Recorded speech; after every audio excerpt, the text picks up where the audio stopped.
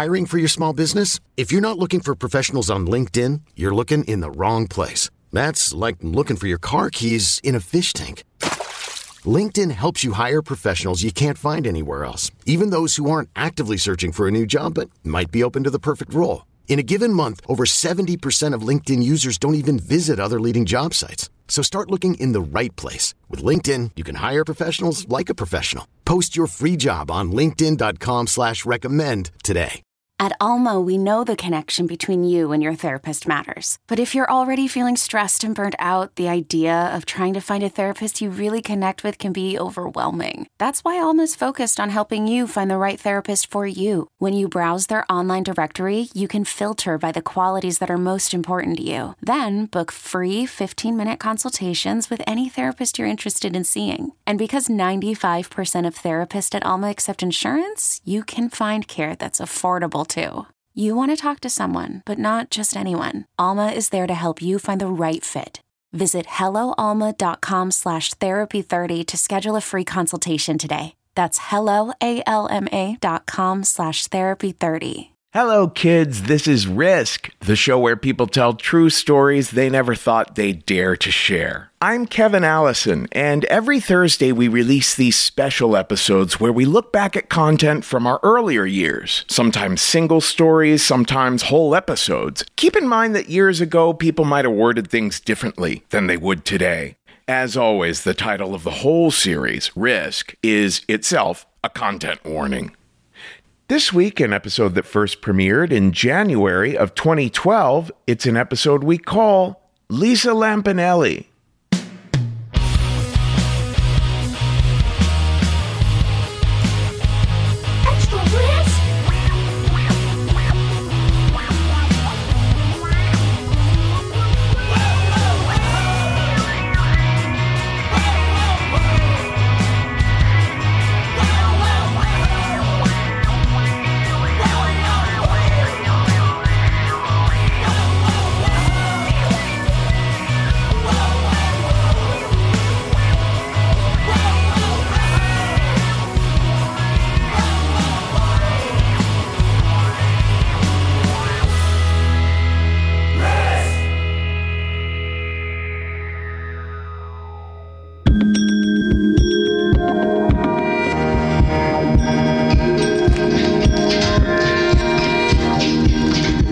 Hello, kids. This is Extra Risk, where we give you just a little bit more of the show where people tell true stories they never thought they'd dare to share. I'm Kevin Allison, and this is Botany behind me now. Well, if you're new to the show, we have two types of episodes. There's our regular episodes that feature 4 or 5 stories. Some are recorded at our live shows, some are cut together radio style. And then there's these episodes that we call Extra Risk, where we feature just one story or a conversation with a storyteller. And today we have the genuinely lovely Lisa Lampanelli on the show. Now, Lisa calls herself an insult comic. She's known as the Queen of Mean. In person, she could not be cooler. The two of us sat down and we talked about a story she told at a Risk Live show in New York last year. And the unedited version of that story is featured on our second All-Star episode. That's available for $2.99 in our shop at risk-show.com or in the album section at iTunes. But today, we're going to cut back and forth between pieces of that story and myself and Lisa discussing it. So without further ado, here's Lisa Lampanelli with a story we call The 7-Toe Minimum.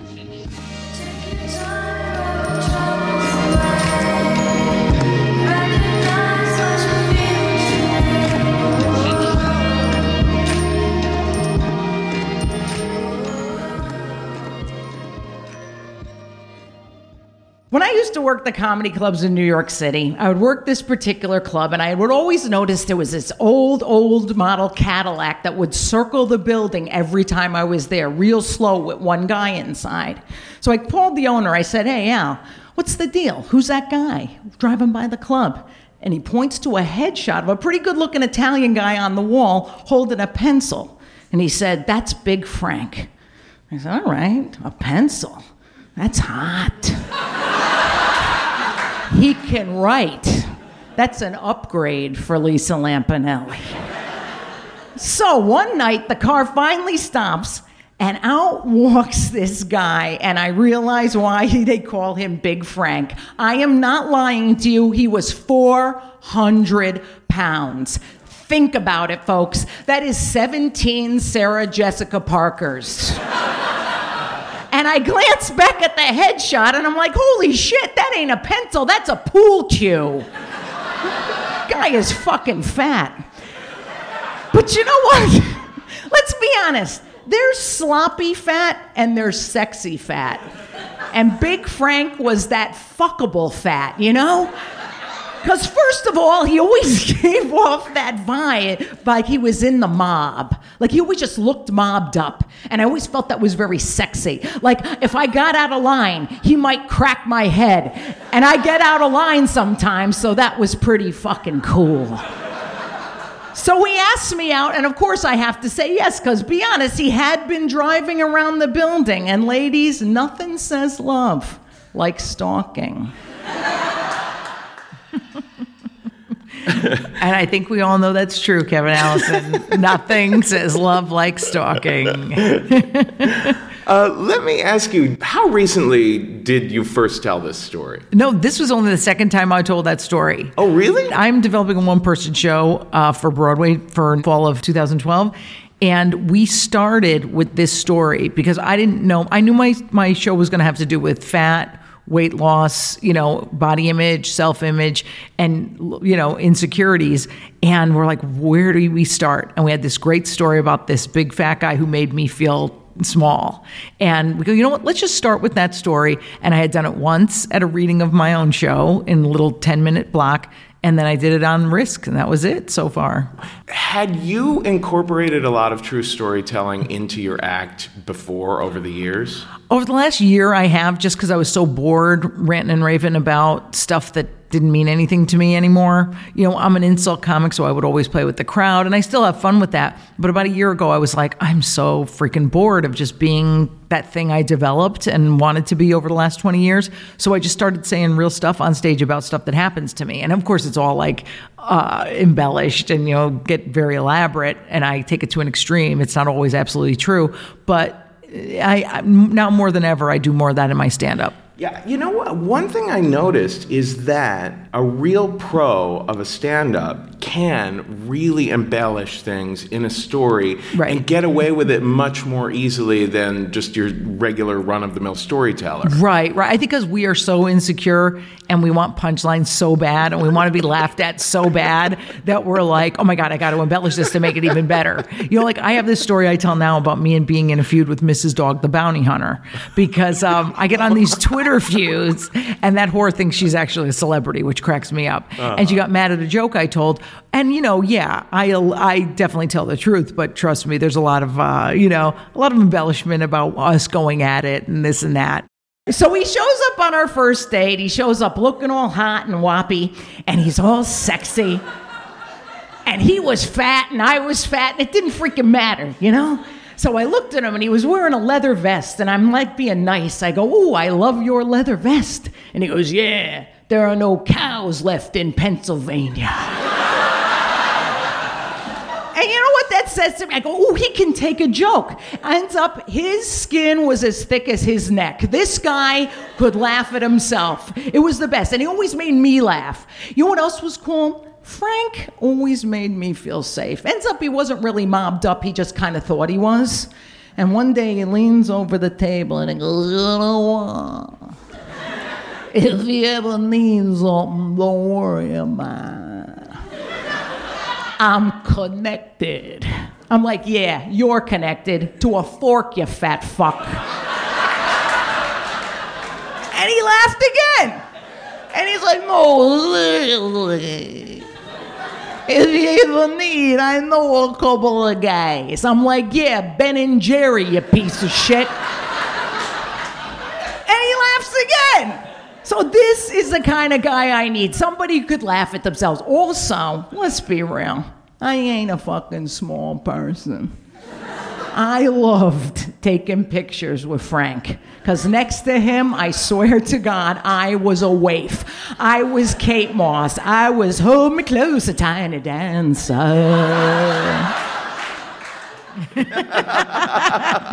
That was like a total ad lib. That cracks me up, the word tiny dancer.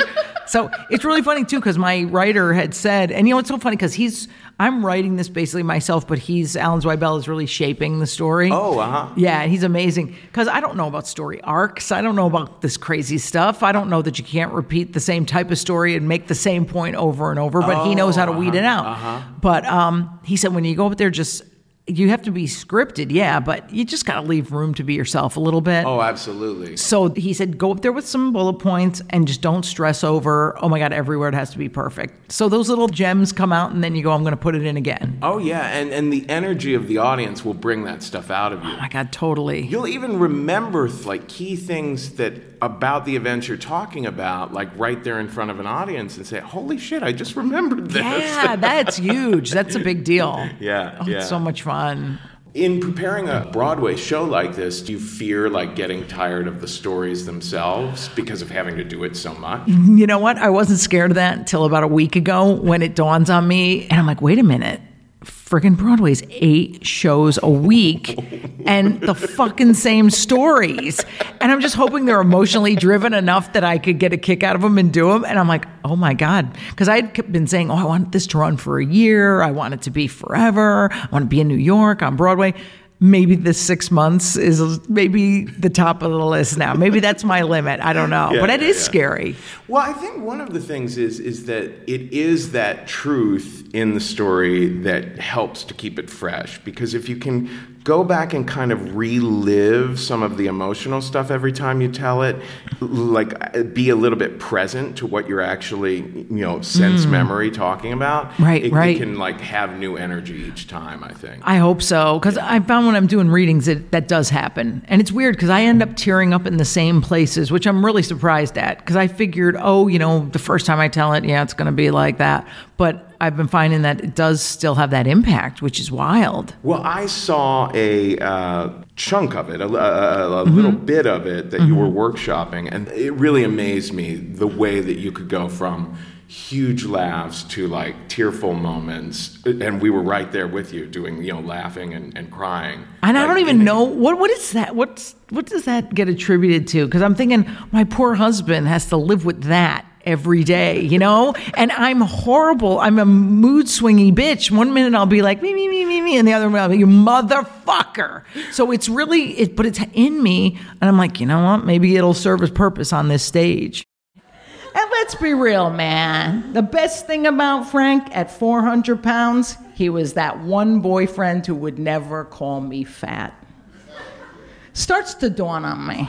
All my life I had 2 obsessions. Food and men. Frank was one-stop shopping. He was a guy, but he had clearly a thing about food. He's that combo platter of delights. He's like that general store out in the woods that carries ice cream and bait. The combination's kind of disgusting, but it felt right at the moment. So we're dating, we eventually move in together, and seriously, life is good. We had so much fun. I had everything I needed under one roof. A guy who made me laugh, a guy who loved me, and I started feeling better about myself. I started feeling like I could take little chances. My career started taking off. I started playing places that didn't have the name Chuckle or Hut in the name of the place. And even on a bad day, Frank made me feel better. I'd come home and I'd go, Frank, Lucian won't let me say cunt on stage. And he'd go, don't worry, you want a dinner? And I'm like, yeah. And he would make everything my Italian mother would make. He would make the meatballs and the pasta and the sausage. And you feel better, honey? And I'd be like, no, I don't, not yet, Frank. And I'd go, I'll tell you a story. Now listen to this. Frank might not have been the best comic in the world, but he was the best storyteller on the planet. He would tell me this one story when he had to once hook up a mob guy with a birthday entertainment party for his kid. The mob guy comes into Frank and he says, hey, Frank, I want entertainment for the 6-year-old's party. And Frank goes, you want a comic? The guy goes, that's bullshit. He goes, what about a magician? He goes, fuck that, Frank. And he goes, how about a unicycle? The guy goes, sounds good. Book it. The day of the party, Frank's sitting there with all the mob guys smoking their cigars, like little kids are running around. The guy dressed as the clown wheels out on the unicycle. He's juggling them, he's happy, oh, everybody's thrilled, except the mob guy leans over to Frank and he goes, hey, Frank, where's the unicycle? Frank goes, that's a unicycle. Guy goes, you trying to fuck me? And he goes, no, you asked for a unicycle, that's a unicycle. He goes, that half a broken bicycle's a unicycle? And Frank goes, yeah, it is. And he goes, that ain't a unicycle. A unicycle is that horse with the horn. Frank goes, that ain't a unicycle. That's a unicorn. And the guy, Frank goes, that unicorn don't exist. He goes, well, it better fucking exist or I'm killing that goddamn clown right now. You know, I don't know how even Frank ended the story. Every time he told it was a different ending, but I didn't give a shit. It always made me laugh, and it always got me in a good mood. Now here, what I love about this is that this is a story within a story, which is really cool the way you fit that in, because I always love like when there's an extra little story in a story. And this actually is a story that Frank would tell me over and over, and it's literally one of those stories. Like we all have that with somebody, our parents or whatever. We go, oh, tell me that one again. Yeah. Tell me, because it's just hilarious. Yeah. And there's just something that's really special about using the story as an illustration of the connection that the two of you had. Right. And also with the unicorn story, it's so funny because like that story is so awesome. And I just told it to my writers like randomly one day. I said, oh, this is how funny Frank was. And they're like, that has to go in. And I'm like, absolutely, because that's just how we tell it with that fucking mobbed up attitude. Mm-hmm. But here's the problem. There's no fucking great ending to the story. The ending is the story is what happens was the guy goes, the mob guy, I'm going to kill that clown. Then what happens is the clown Frank pays the guy $400. The clown runs out to his van, but he doesn't have time to take off his clown makeup. Right at that moment, a movie lets out, Toy Story lets out, and all these little kids, as the guy's trying to hide, is going, oh, mommy, there's a clown, and the mob guys are looking for the clown, and the kids rat him out. And there's no real funny big ending to the story. So Frank had his self-published book out. So I found it online. Holy shit. For like $10. And I ordered the book going, maybe the ending of the story's in the book. Let's see. It was an even fucking worse ending. I was like, I can't suck a dick for a good ending to this story. So we're living together. Frank's fine. We decide one day, we got to get insurance. We go to the doctor for a physical, and I hadn't seen Frank with his socks off in a long time, and he takes off his sock, and one of his toes is really fucked up. Like, not normal fucked up like all your guys' feet are, because it's freaking disgusting. I don't know what you think you're trying to pull with those toes, and those balls are even worse. But he takes off one sock, and his toe is like gangrenous and screwed up, right? Doctor says, look, man, you have advanced diabetes. That toe's coming off. I know, right? And he goes, and you got to cut out everything that's bad for you. This has got to change. We get in the car. It's completely silent. We're both really tense. And I go, listen, Frank, we got to do this together. Let's do this. Come on, man. We could do it. I said, you know what I'm going to do? I'm giving up cake, cookies, pasta, no more of those goddamn Sunday dinners. I'm not having it. Let's do it, man. We got to do this. And he looks at me and goes, you know what? I decided to. I'm going to give up some stuff. And I'm like, what? And he goes, soda. And I'm like, soda. He goes, yeah, it's got a lot of sugar in it. I go, so's all that other shit got sugar in it, Frank. And he goes, I don't care. That's what I'm giving up. I go, look, Frank, I am a woman who has very high self-esteem, high goals. I have a 7-toe minimum. Another one of these goes, you're out. Let's do it, man. I can't do this by myself. But you know what? No matter how much he tried, Frank couldn't do it. He couldn't change. I'd come home, there'd be half empty eating pizzas. There'd be like the empty boxes from cakes. Half the dog was gone. I forgot to tell you that part. Frank had a dog named Christina. By the way, how much of a fucking wop move is that to have a dog named Christina? And I would wonder, we went through so many drive-thrus for hamburgers and shit. Every time we'd go to a toll booth, the dog would attack the toll collector because it wouldn't toss a hamburger into the back. That's fat, okay? But the food wasn't the only thing that bothered me. You know, Frank didn't really have any goals. You know, okay, he was content. He was satisfied. He had lived with his parents till he was 41. I get it, that's Italian. Jesus did it till he was 30. Was he Italian or a fucking Jew? I don't know. But to me, it sounded cute to say it, so it's in. No. But also, there's a difference. In this business, there's road comics and there are city comics when I was growing up. Road comics are always those guys I looked at as having no hope. Like the guys who would do the road, little clubs in Bangor, Maine, or Cleveland, or wherever. And it's kind of sad because they'd earn their money, they'd go home, and they didn't really want to do anything more. But I had like these bigger dreams. I wanted to get on TV, you know? And I thought I was going to do good, you know? I said, oh, maybe I could even be in my own show one day. That'd be awesome. But Frank didn't want it. Frank just didn't want to change. He just wanted to be who he was. One day I'm flying home, right? I was actually doing a gig where they paid for the flight. So I hear the stewardess come on, and she says, if you're flying with someone who's dependent on you, put the mask on yourself first, and then put it on them. I couldn't help Frank. He didn't want to help himself, and I couldn't do it for him. When the plane landed, I'd never unpacked my bags. I moved out. Thank you.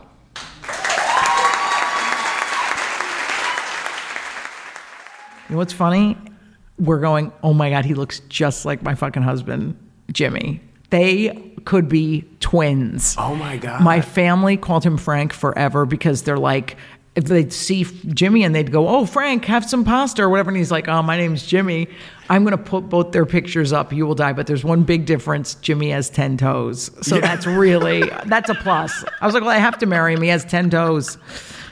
And that's the difference between Jimmy and Frank. It's so funny how Frank was definitely the best guy I ever dated up till Jimmy, but it was like he just, God bless him, he just didn't have it in him to work on it. Yeah. And no matter how much me and Jimmy still struggle with it, it's like, at least we're working. Yeah, well, that's what I love about like what the feel that I get out of the story is that it's okay to have addictions and to fall down a lot because of them, but what makes all the difference is that you keep getting up and push forward. Totally. Because it's funny at the end of my show, as I said, it is not, oh, look at me, I'm healed, I got this great guy. Absolutely. And I'm just like, now I've got it all. It's like, you know what? This food thing is going to be with me forever. I don't get how Oprah could be the most powerful woman in the world and still not have a handle on it. I feel the same way. Sure. And there's so many people who struggle with it that I think it's got to be pointed out and it's got to be made funny and relatable and touching. Did you feel that you could tell this story more easily because Frank had passed away? No, because I have a lot of stories in it about my husband now. I have stories about all the girls in food rehab. I have my story about my parents. My parents are the only ones I worry about because I don't want them to get pissed off. My mom had a real temper, like I do. Mm-hmm. And I really didn't want to make her seem like a bad guy because she wasn't. In the scheme of like abusive parents, she was only a 5 out of like a 10. Right. So I'm like, you know what? She never hit us. She wasn't that horrible. But I think it's important still to put a little kernel of truth in there. Sure. So they're the only ones I worry about. I'm like, wait till they die. This show is going to be even more dynamic. Right. I literally told my mother the other day, I was like, comedians are always saying, am I going to have to wait till you guys die? I'm telling you. My mother, that's the thing. She's so freaking funny that I get it from her totally. Like she'll say the most crazy, outrageous stuff. So my mother's like nutty that way. So I'm like, well, I get it from her. So she'll hopefully take all this with a grain of salt. Absolutely. Cool. So go see my show. Indeed. Bring back the fat chick. That's what it's probably called in the fall. Thanks, Lisa. Thanks, buddy.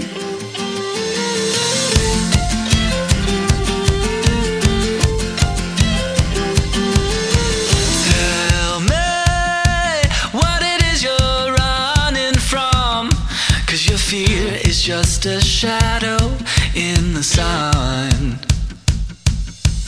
Tell me everything you're hiding from, 'cause your fear is all that's keeping you from love. You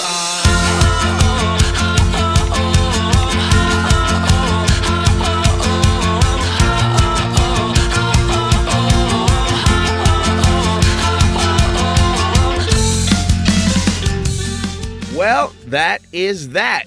It was great to have Lisa back on the show. She's just really a wonderful person. I hope to have her back on very soon. This is Set Sail behind me now with a song called Home. And with that, there's just one more thing I have to tell you. Folks, today's the day. Take a risk. of your season. You are.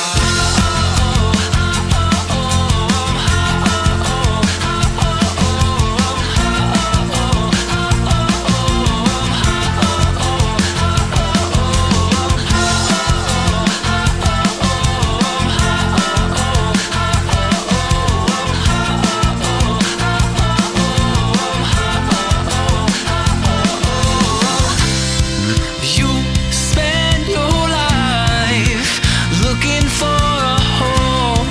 Just stop where you are. You spend your life looking for a home. Just stop where you are. You